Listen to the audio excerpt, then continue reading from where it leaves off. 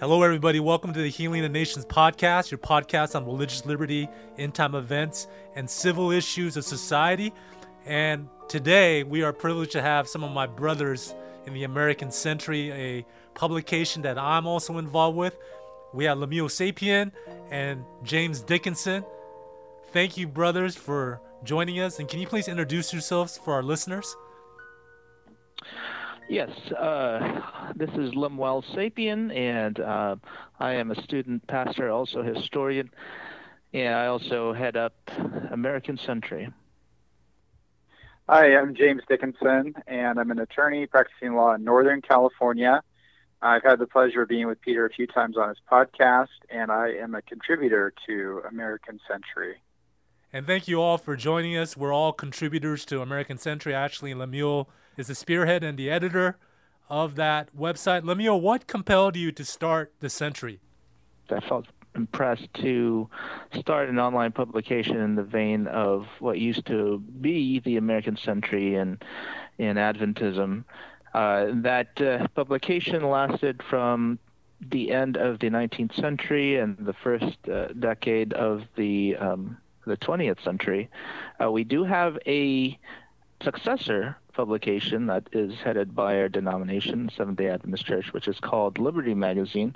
However, felt that we needed a more independently run journal, online journal, if you will, so that we could be a little more hard-hitting on certain topics and reveal things a little more without, being too constrained by any bureaucracy, if you will. What are some topics that you feel that needs to be hit harder? In the area of religious liberty, there is an ongoing culture war that we know is going on here in the United States of America. And it's a different animal, if you will, from what it was towards the turn of the 19th and 20th century. So we have different issues, definitely a lot that could be called political, and there's some theological also that kind of merged together. And these are the issues that affect us from day to day. It's something that we see is able to really influence whole elections here in this country. So it's something that's definitely needing a closer look at, something we definitely need to be a voice in so that we can be a force for good, for liberty and justice, not just for us, but for all citizens of the United States.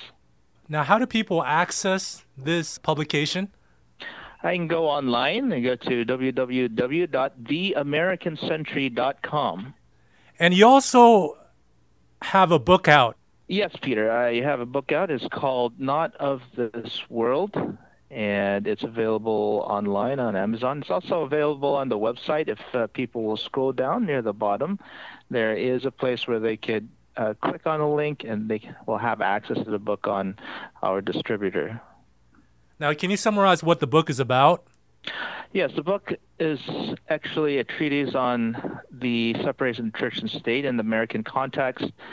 I'll make the biblical case for the separation of church and state because there is a ongoing perception that Christians are for the unification of church and state when actually the opposite should be quite true if we take our understanding from the Bible.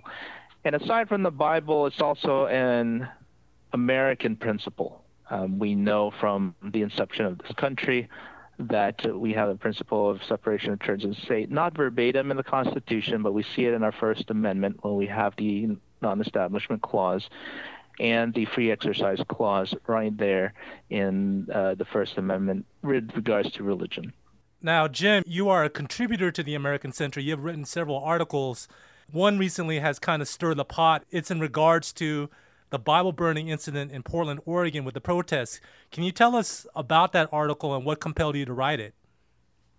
Yeah, well, I think I'm relied on sometimes to stir the pot. No, in fact, I will often say, hey, Lemuel, I've got an idea. Can I write there? So it's on something, and he's always accommodating. But no, I was intending to stir the pot here with this article. I think there's a perception in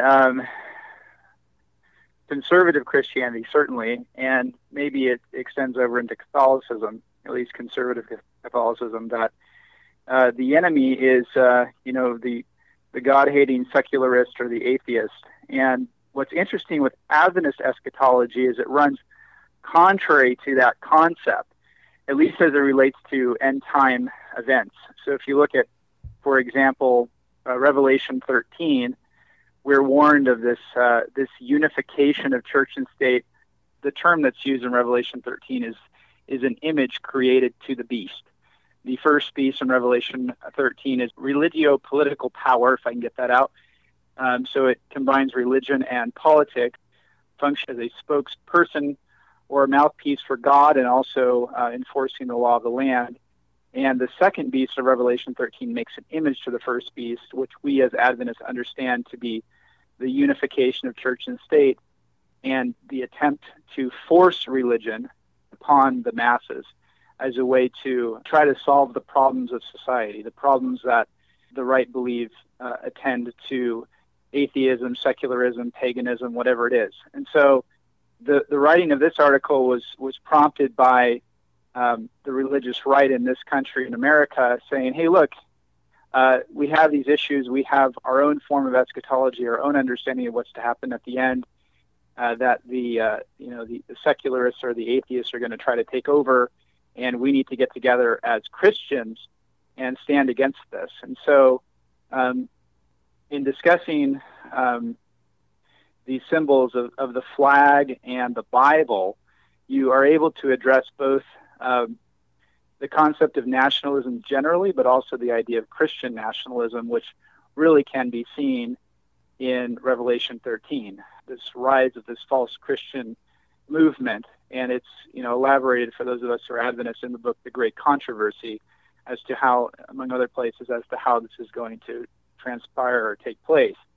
And so I thought it would be appropriate to write this article as a corrective to point us back to the fact that Jesus stated, my kingdom is not of this world, right? Render to Caesar what belongs to Caesar and God what belongs to God. Don't try to render to God what belongs to God through Caesar, that these are separate spheres. And so the article talks about, among other things, the problems with blasphemy laws, which when we think of blasphemy laws, we're oftentimes thinking about legislation or practices that are taking place somewhere far away from the United States. But our history as Americans, actually, there is a history of such laws in the books in various states. I quote one of these laws in the article and explain some of the reasons why these laws are troubling. I also indicate that there are a number of persons, especially among evangelicals, who support the concept that the Bible should have a great deal of influence on our law. And so the same group that is oftentimes saying, we don't want Sharia law in America, we don't want that to take place here, they're not objecting as Lemuel would object to, or as I would object to that concept on the basis of the separation of church and state, but they're objecting because, wait, we don't want that. We want our own version of a religious theocracy, as it were. And so it's important for us, I believe, as Adventists, as persons that have this unique perspective that's informed by Revelation 13, among other places, to be able to say to the religious right in America, the religious side of America, I guess if you want to break it into sides, unfortunately, that seems to be the way things are going, secular versus religious, to say, hey, look, you're actually misguided in your attempt to try to solve problems.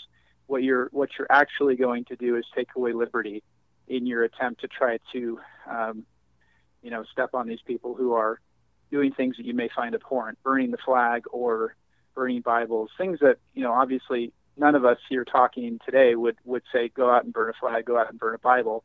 We wouldn't advocate for that. But in the attempt to try to stop such things, there's a very real chance, and not only a chance, but we know from prophecy it will happen, of the curtailing of liberty, of the loss of this precious doctrine of the separation of church and state, and ultimately a form of a forced religion that is, any type of forced religion is obviously a false religion that's going to be pushed on the people of the United States and and ultimately the people of the world.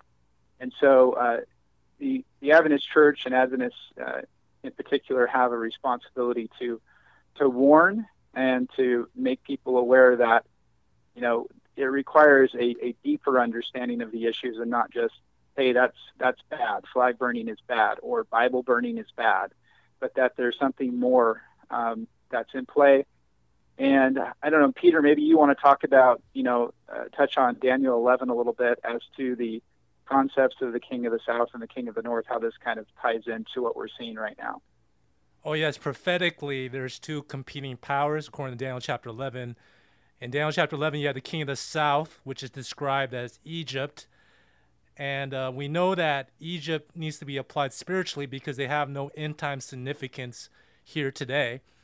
And then you have the King of the North, which was geographically in Babylon, which we applied to spiritual Babylon. Now, Egypt represents that of secular humanism. That was where Hellenism and where Alexander the Great and Greek philosophy was flourishing, and that represents secular humanism, atheism. And then you have the King of the North, which is the church-state system of religious political authority that are competing powers that are fighting against each other. And so we're seeing that reality right now here in the United States. And ultimately, we know in Daniel chapter 11:40 that the King of the North, the religious political power, will defeat the secular atheistic power in regards to who has hegemony before Jesus comes. Now I'll segue to my next question for both of you. Is patriotism biblical? Patriotism biblical? Well, let's take a look at what patriotism means. In the dictionary, it merely says that a patriot is someone who loves and supports their country. And I guess there are several applications that you can put on that. For example, what country is it that we have love and support for? Is it our earthly country that we have citizenship to, or the heavenly country, which we are to, of course, love and support the kingdom of Christ? The key thing there is that whatever patriotism you ascribe to, there still has to be a separation of spheres, like Jim had mentioned earlier, that to Caesar and that to God. We know that the sphere that Caesar is in charge of in this present stage right now, I believe all three of us are citizens of the United States, and of course we love our country, and we support the country as well. Is that type of patriotism biblical? I think it is, in the sense that we render unto Caesar that which is Caesar. And so we need a certain amount of patriotism to be good citizens, and by being good citizens in the world, we also show ourselves to be good Christians by showing to the world that, we're not objecting to every ordinance of man. We only object to ordinances of man that violate our conscience, that violate an ordinance of God, if you will. And I think there is a healthy amount of patriotism that can be exercised. And there is then the unhealthy patriotism, which in fact probably could be categorized as merely a display, if you will. A display, a facade to hide some of the more bigoted and prejudices that people have. So, which means that, okay, I love my country, you're not of this country, or you're originally from somewhere else, so I'm a patriot and I love my country, and therefore you're not welcome here. And that type of patriotism or nationalism is what we will be discussing, I believe, in a little bit, is definitely not biblical. And there is no room, I believe, in the Christian practice for that kind of behavior or that kind of belief, if you will. Now, this is for both Jim and Lemuel. What is the dangers of nationalism in this nation? Well, so when you say the term nationalism, there's a lot that word is kind of loaded right now. So Donald Trump, for example, ran as a nationalist, and that's to be understood. I think it can mean a number of things, and it has been used to mean a number of things. But I think primarily as it related to, for example, his position on trade, he was trying to make a distinction between a globalist and a nationalist, someone that's a globalist would be somebody that's interested in a global order, and he came along and said, hey, we need to put America first, right? I'm not picking on Donald Trump. I'm just using that as a way to define nationalism. Then you can look at white nationalism, right, where it's not an issue of trade or sovereignty. It's an issue of that an American is defined by, the color of one's skin, right? Which, doesn't take much in this setting, or the person should be listening to this podcast to quickly dismiss that form of nationalism as being an absurdity. However, there is, a very live, very active and lively group of white nationalists in the United States. There are white nationalists in Europe. It's a phenomenon. And I won't go any further into that because I think it would just kind of take us off topic and maybe be too political, as it were, at this point. And then I think that the type of nationalism that's most concerning to me, and we may share this sentiment, is Christian nationalism, where the spheres are not separate, where the church is no longer just concerned with being a church, it's also concerning itself with running the government, right? Where what it means to be an American, or what it means to create policy or law, is guided by what the Bible would say, or what Christ would teach, or whatnot. And that form of nationalism is the thing to fear. It is the thing to warn people against. The other forms they're not without their problems. Obviously, white nationalism is abhorrent, right? The concept of that is terrible. But as a matter of prophecy, though I think white nationalism and Christian nationalism have ties, they tend to blend, and that's happened specifically. We just listened to a sermon today where those two camps have blended post the Civil War. But I digress. Anyway, the point of being concerned with Christian nationalism is that what is going to arise is a form of godliness, a type of Christianity that will not only enforce this false system on the world, but make it difficult for true Christianity to be able to exist and to be able to prosper. The concern in my mind is this unification of church and state, and maybe that ties in white nationalists, maybe it ties in persons that are sympathetic to the idea that we need to have America be first and we need to lead the world, these types of things. I will add that in the book of Revelation, again back to Revelation 13, we read in verse 4, it says, "And they worshiped the dragon which gave power unto the beast, and they worshiped the beast, saying, Who is like unto the beast? Who is able to make war with him?" And so the worshiping of the beast is to say, wow, the beast is really powerful. Who's able to fight against this beast? It's not that the beast is good or that the beast is free or that the beast, ensures that liberty is protected, but that the beast is powerful. And so there's a form of worship at the end that is going to be like that, where persons are going to say, yeah, the United States is the way, not because it's right or because it stayed true to its founding principles, but because it's powerful. And if you don't get on the right side, you're going to get stepped on by it. And that's actually a form of worship, believe it or not, in the Bible.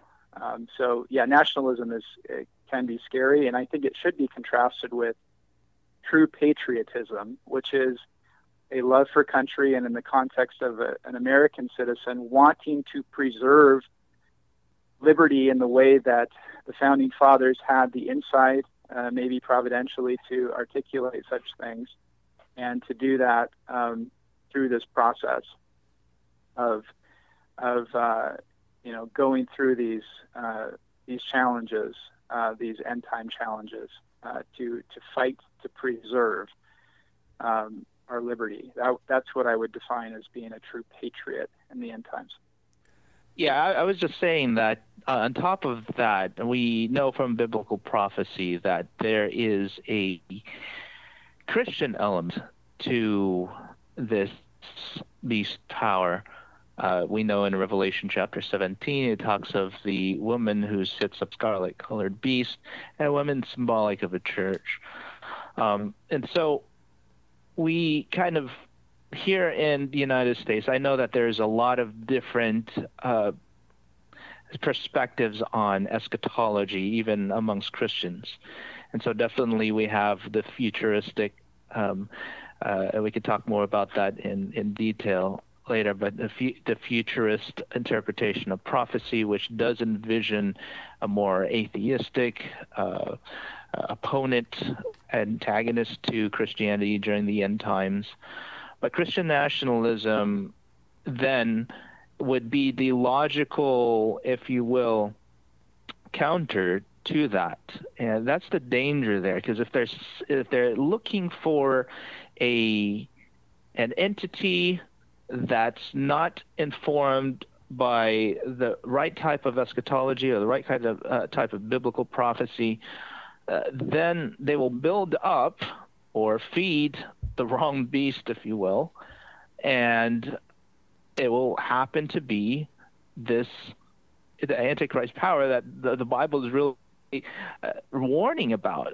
And Christian nationalism, as we just discussed, is religious nationalism. I'm looking online. It says Christian nationalists primarily focus on internal politics, such as passing laws that reflect their view of Christianity and its role in the political and social life. And so this is really what Christian nationalists try to do. They try to establish the kingdom of Christ here on this earth, and that is against our founding principles as a country. And not only that, it's against the principles of the Bible when Jesus had created the separation between the kingdoms of the world and the kingdom not of this world, which is his kingdom in heaven.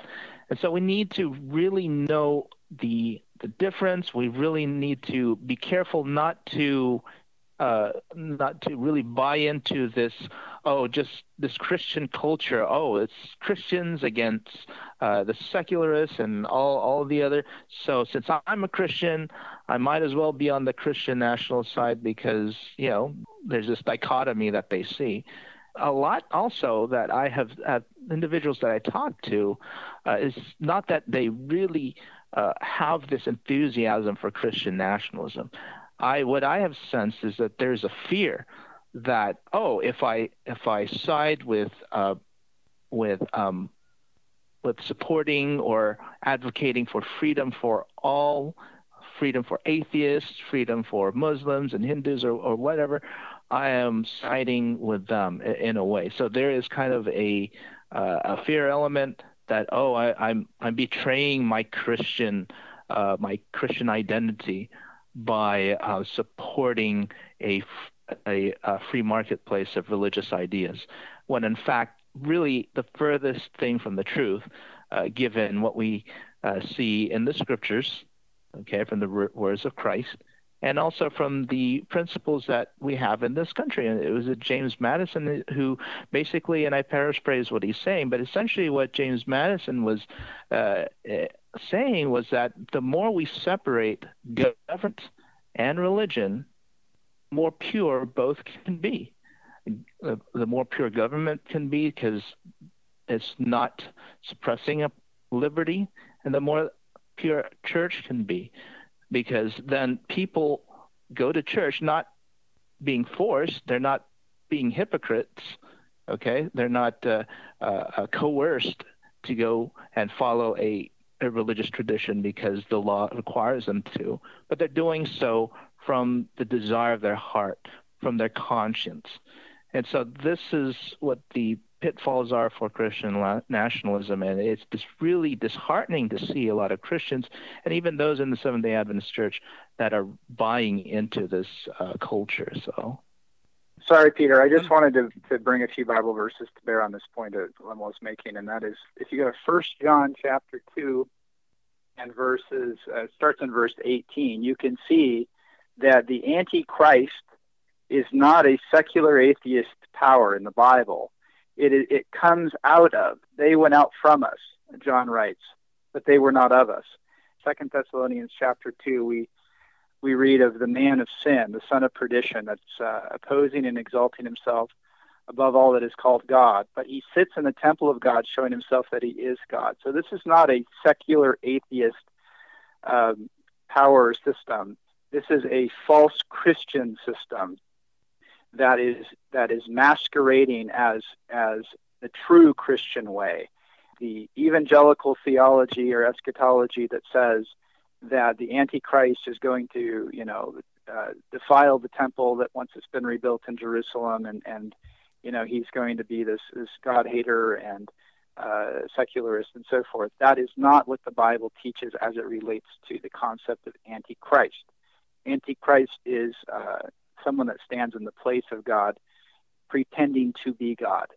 And so when we're looking at end time events, the concern with regard to the Antichrist is a false Christian system. And we don't need to go into all of what that means now, but I just wanted to share those verses. Now, is there a problem with Christian nationalism within our own denomination? Christian nationalism in first world America has penetrated into our own denomination. And how do people ask that? Well, just by scurrying several prophecy sites and those several independent sources that are run by members in the church, and we don't have time to go out and reference each one. But what I've noticed in the trend is that there is a lot of talk against opening, a fear of borders, open borders, fear of people coming in from fear, especially of Islam, as a lot of commentators and articles that I've read, that they're fearing that the United States will become an Islamic nation or a Muslim nation, as with all these immigrants that are coming in. And they have kind of merged into, they try to meld it into our prophetic understanding of Revelation, of Daniel and Revelation. And a lot of the times I have seen Adventists try to explain this disparity, if you will, between what they're teaching and what the classical view is regarding Adventist eschatology, is because we identify and we finger the antiquity, the papal power or papacy.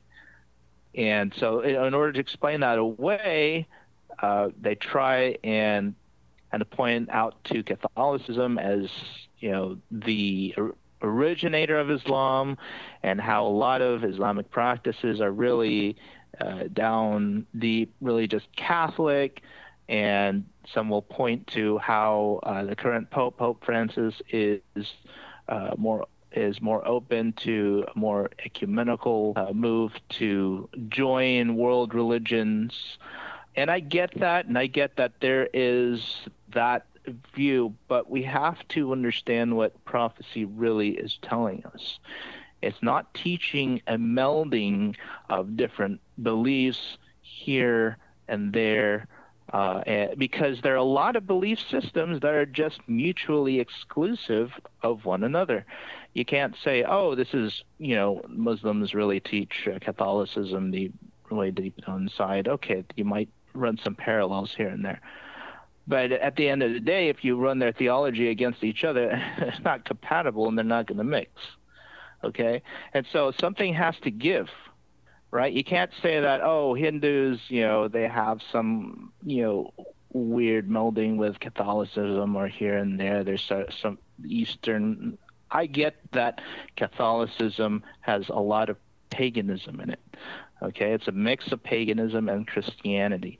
But what the eschatology is really saying is that the most egregious act of this papal system is that it forced people to follow its theology. Okay, it's not trying to appease everybody by accepting here and there. And take the whole Middle Ages, medieval period, for example. Okay, how did the Catholic Church operate? Did they just get all the world under its banner by this Arian theology or this heretical theology here to bring people into their fold? No. They established human traditions, they established human doctrines, and then they persecuted people who would not conform to these beliefs. And so you can't take the stripes off a tiger. It is what it is. Catholicism right now will seem like, and you'll see this in the Great Controversy as well, Rome is tolerant where she is helpless. Okay, she doesn't have the power right now in the first world. She doesn't have the power in free America. So in order to appease people, they're going to say certain things to appease the left and the right. But at the heart of this Antichrist system is forced worship. And in order to force worship, they will force beliefs surrounding a certain moral framework, doctrines, dogma. And they will require people from all over the world to conform or to suffer grievous consequences. This is different from what others try and say, oh, this coexist thing, this whole melding of certain religion, and there's going to be one world religion. What does that even look like? That has no coherence to it whatsoever. What we are looking for, and the Bible tells us, is that there is a false system of worship that will try to enforce a morality upon the world that looks Christian. I mean, it's a woman, right, that rides on the scarlet beast. It's not, some other. It is a woman or an apostate church. So it is. People will look at it. When you look at a woman, you don't say, oh, that's a man, right, or or whatever. When you see a woman, okay, and the woman represents a church, a Christian church, or God, God's people. But this is a harlot. She has, she's drunk, the wine of fornication, and this is the involvement of the church with the political systems of the world. And it's interesting that a lot of people, even Seventh-day Adventists, can't see that. I'm going to be, not that I dare add anything that Lemuel just said, because I think it was very thorough and brilliant. I'm just going to throw in here that I think that the dividing line between those that receive the mark of the beast and those that don't, you guys can disagree with me if you want. How do we respond to Christ, and how do we respond to the idea that he was a suffering servant, right? Isaiah 53 lays it out. But what's interesting in Isaiah 53 is he was despised and rejected of men. So the question is, did Jesus come to set up his church to serve or to rule, to conquer and reign? And the power in Christianity is in the service. It's in following Christ's example. It's in having him live inside of us. But when we forsake that concept and that relationship, it's not just an abstraction, it's a relationship with Christ, of course, then we are left with the only alternative, and that's to seek to rule. And I think the distinction there between those that receive the mark of the beast and enforce the mark of the beast, I presume the ones that enforce it also receive it, and those who are following the Lamb wherever he goes in Revelation 14, I think it's verse 5, and proclaiming the three angels' messages of Revelation 14, is this reaction or response, rather, to Christ? Is he someone that we find to be attractive? Was his dying on the cross something that we are attracted to and that we want to go and do the same, that we want to go and be fools for him? Or are we trying to bring it home? Are we trying to be popular? Are we trying to be successful? Are we trying to be fools for Christ, or are we trying to make other people's fools, if you will? That's it. And I think what has happened with Catholicism, I think even from the outset with Constantine, if you were to trace it back to Constantine, it was always about ruling, conquer by this, we're going to take the cross and we're going to subjugate others. But as it relates to Protestantism, it's been a departure from the true principles of Christ and the Bible teaching, and what they found themselves left with is a religion that has no power because they've left Christ and they've exchanged him for the sword, force. And so the transition of a pure faith to apostate Protestantism is the forsaking of the simple message of the gospel of service and love, and adopting this concept of we have to rule, we have to lead, we have to dominionism. Right. We have to conquer. Well, you can speak on dominionism. I'll let you do that. You understand that topic probably better than I. So Lemuel, what is dominionism? Okay, well, dominionism is a group of, it's an ideology. You could say a set of ideologies, because there's not really one central tenet, if you will. It's a group of Christian political ideologies that seek to institute a nation governed by Christians, and that goes back to Christian nationalism, based upon their understanding of biblical law. And that doctrine is taken actually from Genesis chapter 1, verse 28, where the Bible says, "And God blessed them, and God said unto them, Be fruitful and multiply, and replenish the earth, and subdue it, and have dominion over the fish of the sea, and over the fowl of the air, and over every living thing that moveth upon the earth." Now, just ignore the egregious misapplication of the scripture to what dominionists are trying to achieve today. But you can imagine the type of ideas that can emanate from this type of mindset, of this thinking, this attitude that, okay, we need to conquer, or as Jim was saying, to rule. And now we talk about ruling in the sense of a worldly sense, that to have control over someone else and that sort of thing. And this really is what drives this Christian dominionism. It's a model of that is found in Reformed theology, or Calvinist Reformed theology, and it's called Christian Reconstructionism. And it started with the teachings of R.J. Rushdoony, and that's way back in the 1960s and 70s. Just want to point out is that a lot of people, especially here in Adventism, when we talk about liberty issues, they'll look at the script and say, "Oh, they're way out there. There's no way that they can have any influence in those areas." But they're really more influential than you would imagine. I mean, we just talked about several examples in politics, and because this is and here's why they're dangerous, not because of their ideas, but the fact that they are using the political machine to accomplish their goals. Okay, and we who don't want to get involved in politics, we don't want to play that game with them. We need to find a way to counter that, and it's hard to do that because then the opposition to this Christian nationalism sometimes has its own extremes that we as Christians we can't if you will, ascribe to. We're stuck with the question of what can we do? How do we counter this idea of dominionism?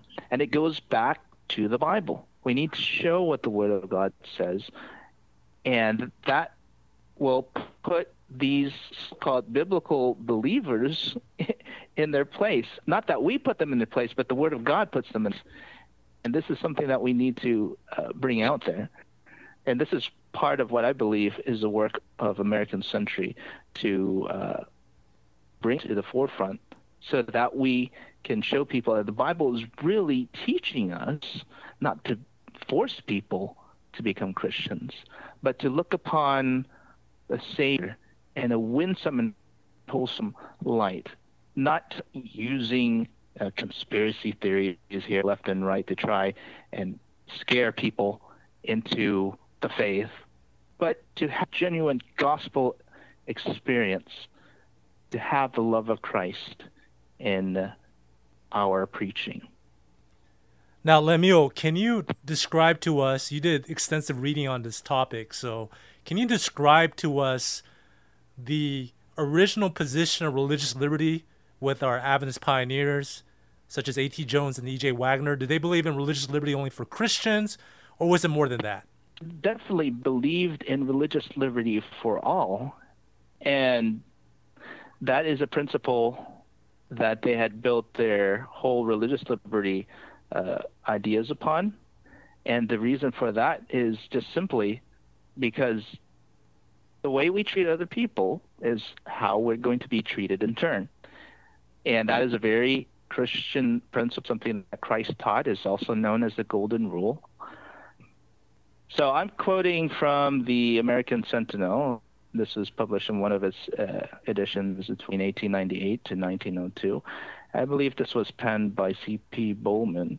He wrote that no government can be for religion without at the same time being against religion, for no religion can be named that is not contrary to some other religion. The government ought to be against no religion, and it be only so by being non-religious. So in other words, the government, the secular government, should have religious neutrality built into it. And this was a religious liberty position that our pioneers had, pioneers that we have in the context of religious liberty.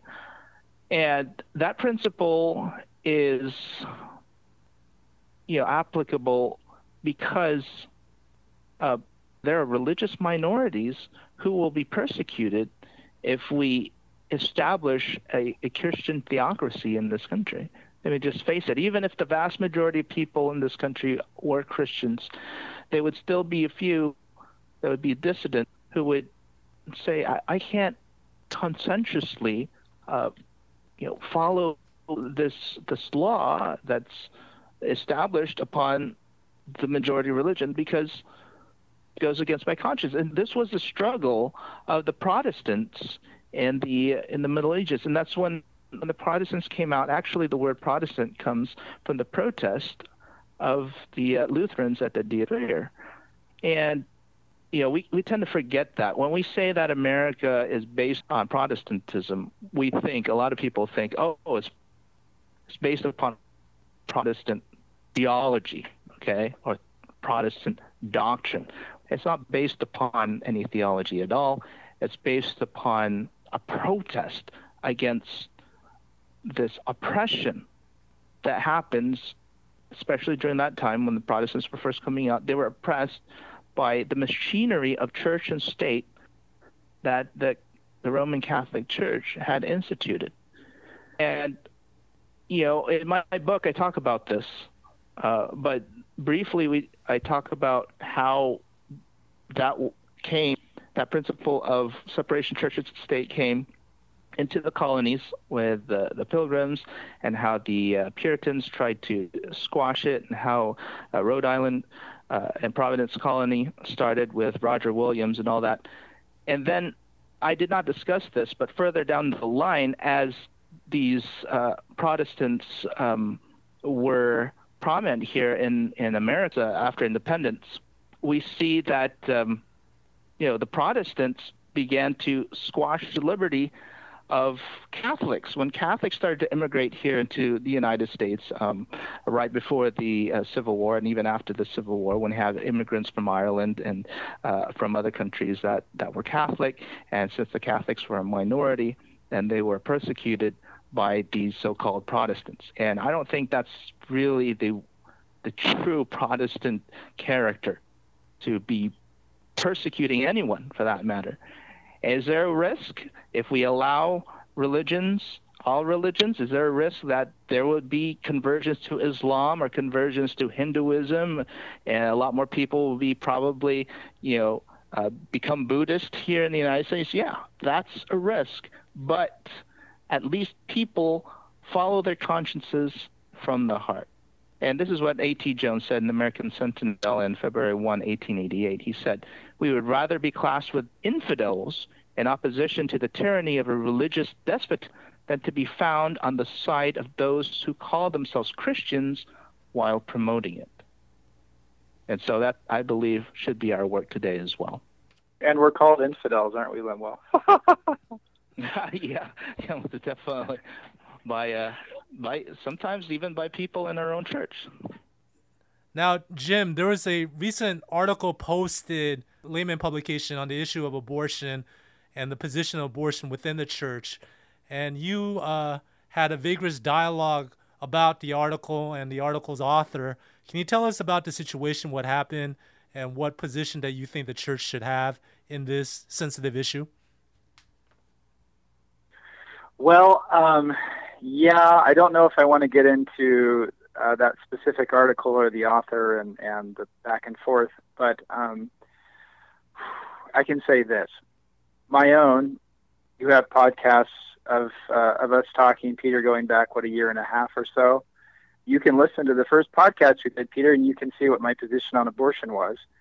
I was very sympathetic to the concept that abortion in most cases is unjustifiable. And if we're going to protect life in other contexts, that we should do so with regard to the unborn. And I'm specifically referring to protect life by way of legislation or law. But as I've thought about it and spoken with persons who have been dealing with the issue for some time, it's become clear to me that it's problematic for the Adventist Church to be an advocacy wing of the pro-life movement. We've taken a position as a church fairly recently, which I believe is biblical. It's a pro-life position. It does allow for an exception in certain circumstances. But again, that relates to our church. It advises and informs members. It's not intended to be applied to society generally or imposed on anyone outside of the church. And honestly, the Adventist Church doesn't do a lot of imposing of hardly anything these days. And so it's really functioning as a guideline. At least in America, I don't see that there's a lot of imposing of anything regarding moral choices within the churches. I could be wrong, but I don't see that happening much, if at all. So the church has taken steps to clarify our position on abortion. I think the statement is biblical. I agree with it, but I think that it's extremely problematic to then take our position and run with it as some sort of again, as an arm of the pro-life movement, for the reason, there may be other reasons, but that, half the country is, maybe a little bit less than half the country is pro-choice. And I think to push a pro-life position in politics or in society, it would turn off half the country. You would lose half your audience. And our objective as a church is to reach people.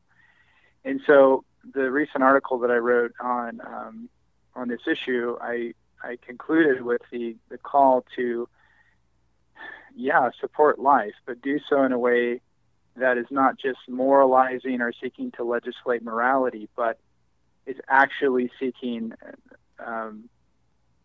to help persons, right? In fact, not just, and when I say not just, not at all. We shouldn't be in my opinion, as a church getting involved in the politics of this, but that we should be taking the steps to, support expectant mothers, adopt children if we're able to do that. There's a number of things that we can do as individuals and as a church that evidence our pro-life position without having to get involved in the politics of it. And I truly do believe that the issue of abortion is a Trojan horse. It's a way to try to build affinity between the religious right and among other organizations or denominations we have in this church. And the problem with the religious right is there really is no room for any sort of dissent. They really will take you over. They'll co-opt the movement and take it over. And pretty soon you're getting sucked into everything else that the religious right stands for. And for the reasons that we spent the first half hour of this podcast discussing, that is problematic to say the least. So we have this tension between, on the one hand, wanting to respect and protect life, and also on the other, to avoid getting into the politics of abortion. And so I have, over the last year and a half, bringing it back to the first point that I made or first thing I mentioned, I've kind of come full circle. I actually have some ideas that would go beyond this. I'm not going to share them today, maybe on another podcast, but I can just say this, that the religious right is a real problem for a lot of reasons, and it is something that we must avoid. I think we'll talk more about it probably in articles on the Century going forward, but we have to avoid it, and thankfully we can avoid it and still take steps as a church and as individual members to support the pro-life position. There's more that I want to say on this, but I'm going to wait. So maybe Lim will have something else that he'd like to say. Well, yeah, I agree with you, Jim. This is an issue that is sensitive for a lot of people, and myself included. There are many who have been affected by it in some way. We probably know someone who is considered or actually have gone through an abortion.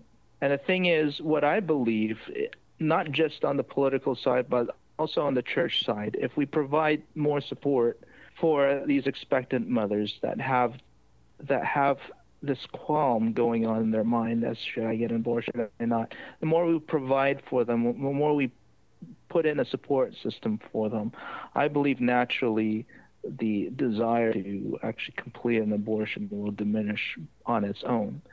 And that's the thing. If we try to make it an either or just really have no compassion on the mother, for instance, for even considering that there's some calls in politics to make it a offense that could be punishable by death, which I think is going a little too far.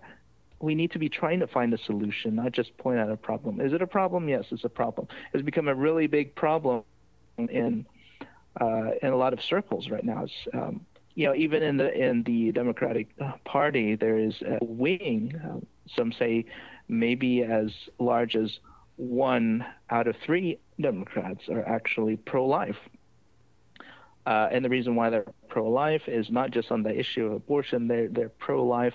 Even they support life even after a child is born. They want to make sure that the child gets an abundance of care. And that's the thing that we don't consider. If we moralize, as you say, Jim, have a support system in place. Expect a mother who is in a situation that thinks, her life or career is in jeopardy because of what happens, then there's some instances where it's not a choice on the woman. He could have been forced and assaulted, resulting in this life coming out. No, we can't just say, you have to be stuck with that, and we're not going to provide you any support afterwards. But I think the more that we give alternatives, the more we provide a solution, an alternative solution, the more this issue can be resolved. Anyway, and I see that as a way to solve the problem, not just in the world at large, but also within our church. Now, Jim, you had an interesting statistic among evangelicals on abortion. Can you share what you found in your research about that? Yes, in the article that I recently wrote on the issue of abortion, which was in response to some someone who thought that the church was somehow deviating from our pro-life position, my review of the issues, the church was not doing that. Quite the opposite, in my opinion. Nevertheless, I was able to find, and it's not just something that I have, it's not private information that I have or knowledge that I have. You can find it online. 1/2 to 3/4 of women having abortions in the United States identify as either Protestant or Catholic, and depending on the survey I'm reading from my article now, 10 to 20% of women having abortions are evangelical. So we start the article with this because I want it to be made clear that there's a failure in these denominations, in the religious right, that is not being addressed. So you have persons, when we were worshiping, I don't know that we're worshiping in person anymore, but when we used to see each other in person before COVID, you'd have persons that would sit in these things called pews, and you could actually go over and touch them and talk to them. There were people sitting in the pews in these churches that were having issues, and the issues were manifesting themselves in this way, and persons having abortions. And instead of supporting their own adherents, they then turn and they decide, hey, we're going to go to battle against the culture. Hey, we have persons in our church that are struggling with these issues. We don't need to turn the focus to the culture. Let's deal with helping persons who are in our church or who we have the ability to help in society. And so I cite these statistics. I make the point that this abortion issue used to be a Catholic issue, and this is not an attack on Catholics. It just is a matter of fact. If you can look it up, it's a historical fact. But in the 1970s, actually post Roe versus Wade, there was a unification of Catholic and evangelical leaders on this issue. It was a way to show solidarity with the United States in opposing, to show, hey, the United States is moral. The United States is better than the communist countries that we were in a Cold War with, right? And so we're going to manifest this by going about changing our laws. And so the Catholics and conservative Protestants united and went on this battle. But I end the article with this idea, this concept that I'll just read from it. Even if the religious right were to succeed in outlawing abortion throughout the United States, abortions would still occur. So you can have a law, against using drugs. People are still going to use drugs. You can have a law against any number of things. People are still going to do that. And so that's true. That's not an argument against law. It's just a reality. Abortions would be done in dark alleys and mentioned only in whispers. I'm reading from the article again. And if current statistics are reliable guides, approximately half of the women hiding in the shadows would be Catholic or evangelical. Think about that. What a misguided crusade. And so I think the question relates to these statistics, and that's you're going about to better society, and you're going to, go after the very people that you're supposed to be serving. Like, it's just the most bizarre thing. And then, well-meaning Adventists like myself, a year and a half ago, say, hey, look, this issue of abortion is troubling to me, and not realizing that, the persons that, that are echoing the siren's call are actually going to lead us to a place that gets us where we're uniting with people that are not only moralizing, but hypocritically judging those who are in our own pews and our own religious communities. And so I haven't changed my position regarding abortion. I mean, really, but I've simply said that, this attempt to try to join with the political solutions or legislative fixes, so-called, is misguided. And I don't have a desire to moralize or to condemn. I want to help people. And in helping them, hopefully we can save lives. Now, does that mean it's going to be perfect? That we're going to save every, unborn life that, may be lost by abortion, whether it's legal or not? We won't. I mean, we won't be able to. But we're not going to be able to, is my point, even if abortion were to be outlawed.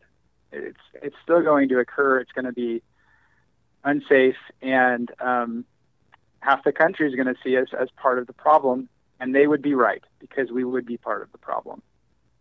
Now, the three of us are very concerned about racism penetrating within our church.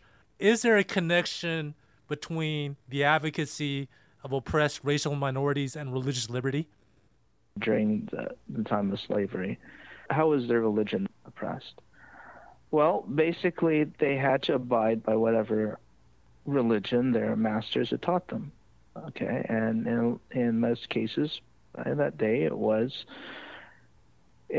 Christianity, of course, but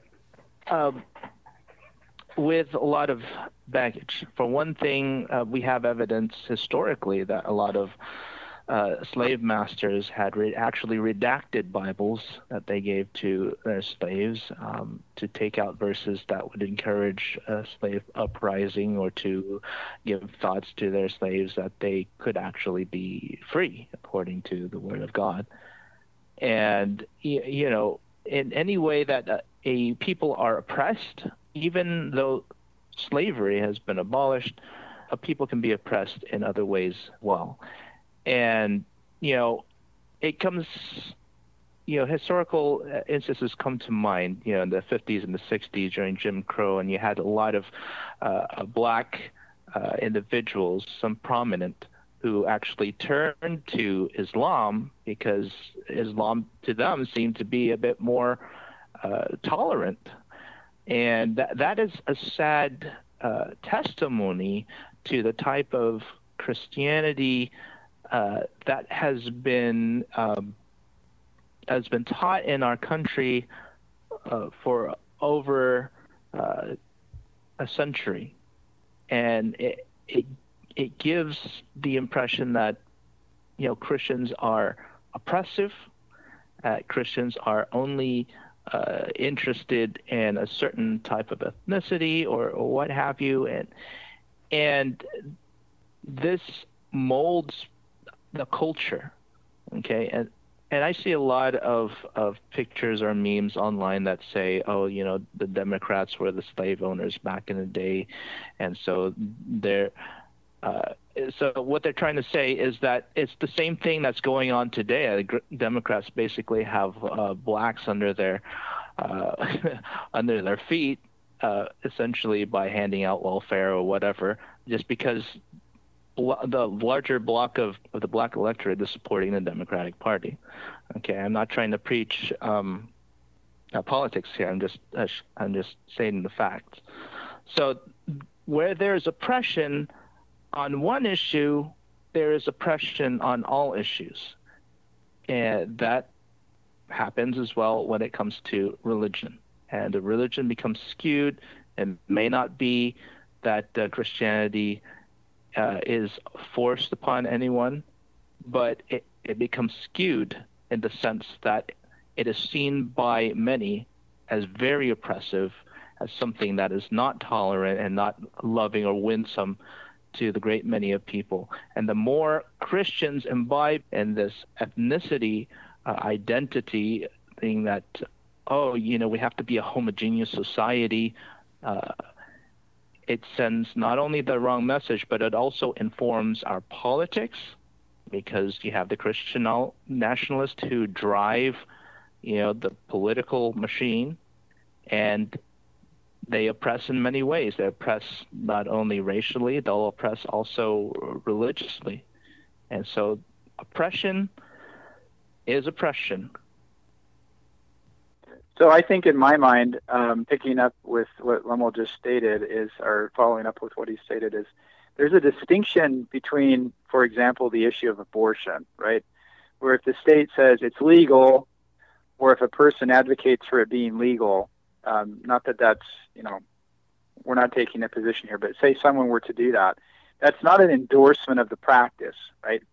You're not forced to have an abortion because the government says it's legal, right? Whereas if you're in, you know, the Jim Crow South, you can't opt in or opt out of that one. Like, you're part of that, right? Whether you're white or black or whatnot, you're part of that.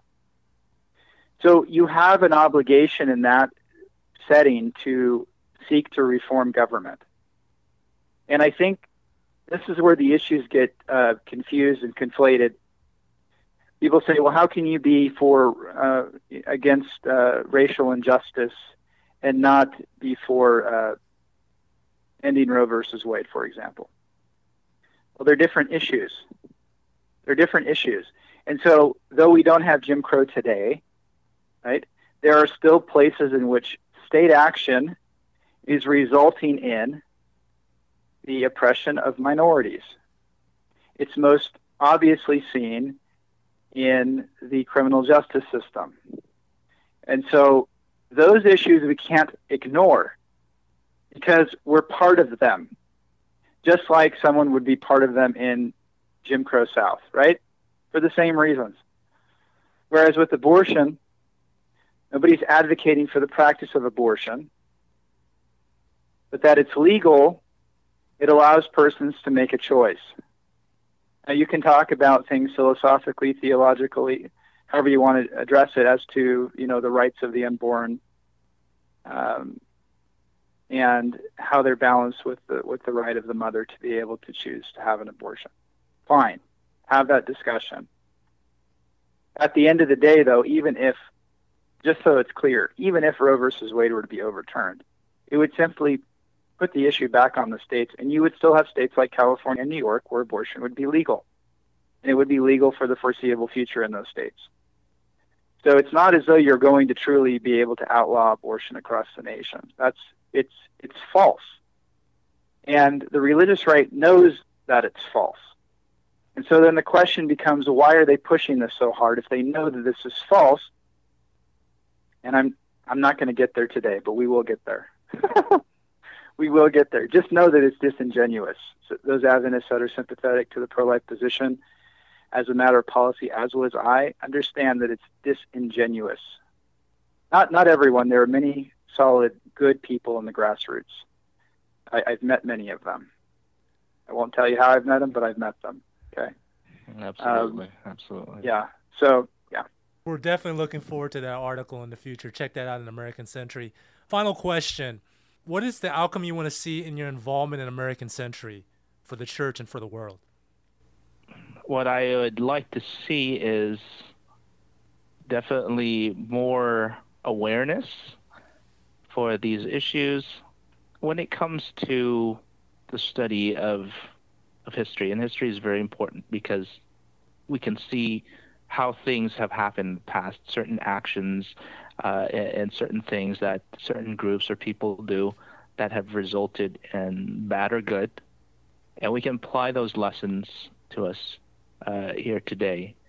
And the work of Century is basically to be like a Century or a Guard to preserve not only our liberties, but also our justice for all, so that everyone could have freedom. When we talk about liberty, but definitely when our framers put together the New Declaration of Independence, and they said that all men are created equal, what were they thinking of in their mind when there was still slavery, right?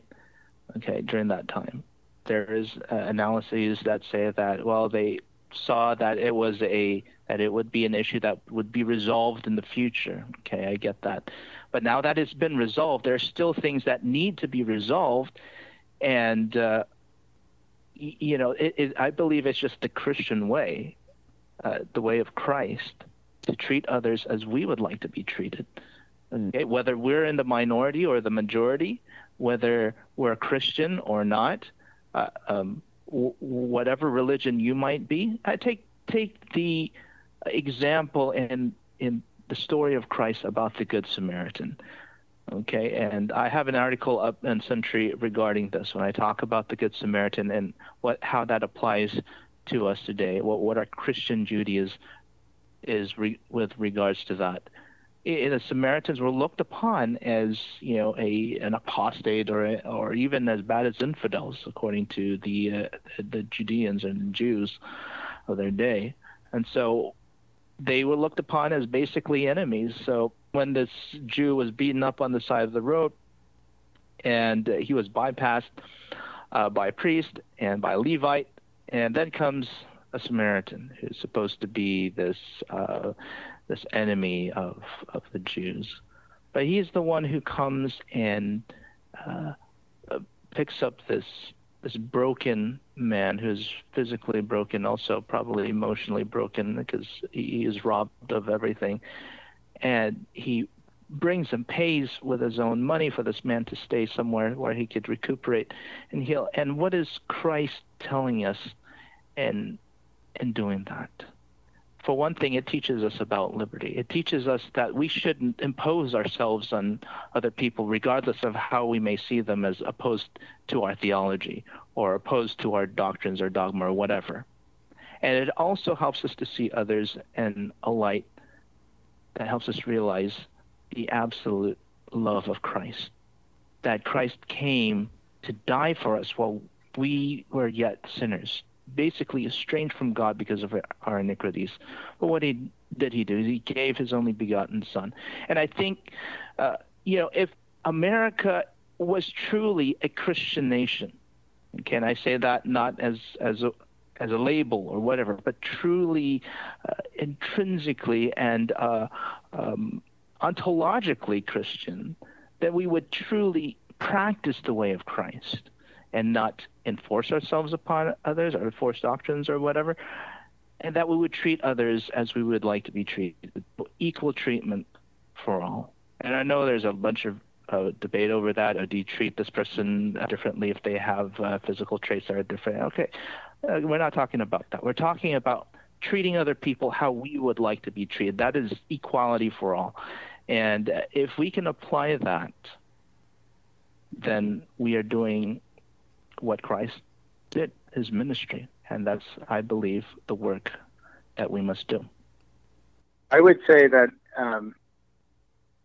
as Lemon was talking, something occurred to me, and that is American century, the concept of fighting for religious liberty is an outgrowth, right? It's the other side of the coin, right? But the thing is a belief in a certain type of God that we have. Right? We have a belief in a God that values freedom because he's seeking love, right? He values freedom. It's right up there. So if we come from that perspective, and thankfully that's what the Bible teaches, despite the the many theological perversions that exist in the world, that God is love, right? To come from that place, right, where we have that understanding, and we go out into the world, and we say, how do we apply that concept, that God is love? It would mean, since God is seeking love, that we, like God does, give others freedom. Not token freedom, not the type of freedom that we, the religious right pretends to extend, we'll say it that way, to persons that don't fit within its mold, right? Or wants to pretend to extend to them. But actual freedom, where they're actually able to be something other than part of the, the mob, the misguided mob, the groupthink. So that you could be a Hindu, practicing Hindu, or Muslim, or a non-believer. And that's okay.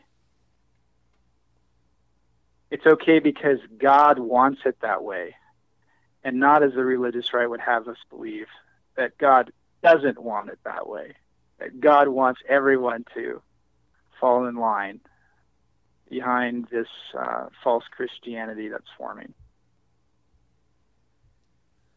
Well, thank you so much to my brothers in ministry in the Religious Liberty Front. It's an honor to be part of this podcast with my brothers here today. It's hopefully we could do this live in the future once COVID is vanquished. And I want to thank you both for coming into this podcast and being a blessing and a source of support for one another in ministry, although we're separated by great distance. So thank you both for joining us on Healing the Nations. Lemuel, can you end us with a word of prayer, please? All right, let's have a word of prayer. Our Father, Lord, we thank you for the freedom we have. And we want to exercise that liberty to do the right thing. And so we ask for your presence in our lives.